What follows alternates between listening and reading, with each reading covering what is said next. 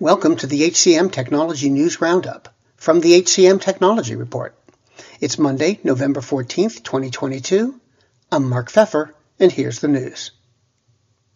DailyPay has teamed up with the Coordinated Assistance Network to make free financial coaching and counseling available to DailyPay users. CAN is a cloud-based digital platform specializing in matching veteran needs with the services of nearly 800 nonprofit providers. Ceridian unveiled a series of new Dayforce features. They include tools to personalize the employee experience, help employers understand skills data, and workforce management solutions. The company says the new features are designed to help its customers in the new world of work.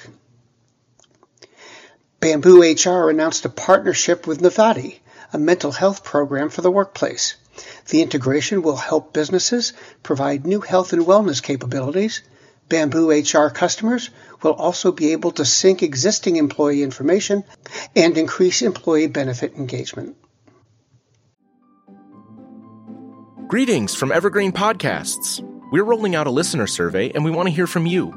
The information in the survey will help us gather statistics and in turn make our shows more appealing to advertisers.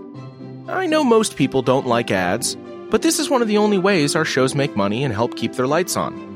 We promise it will only take a few minutes, but the impact on our podcasts will be tremendous. As a token of our appreciation, we'll randomly select one lucky participant each month to win an exclusive merchandise package from Evergreen Podcasts. Head to evergreenpodcast.com/listenersurvey to help a show and possibly get some free stuff for doing so. We can't thank you enough for the support. Now back to the show. UKG launched UKG Labs, a startup ecosystem and virtual laboratory of early-stage companies. The program provides UKG customers with an opportunity to explore technologies and test products during their formative stages. Ping, a payment platform for freelancers and contractors, announced a $15 million seed round from investors including Y Combinator, Race Capital, and BlockTower. And iCIMS announced that Brian Provost will join as Chief Executive Officer effective December 1st, 2022. Provost is the former CEO of Ascentus. And those are the headlines. This week's HCM Technology News Roundup was written by Gracie Wyrick. It was produced by the HCM Technology Report. We're a publication of Recruiting Daily. The Roundup's also a part of Evergreen Podcasts.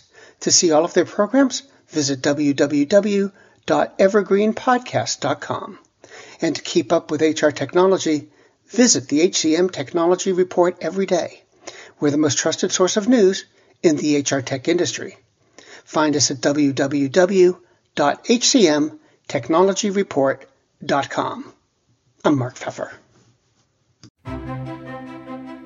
Faith in the news media has been challenged, making it even harder to get stories told.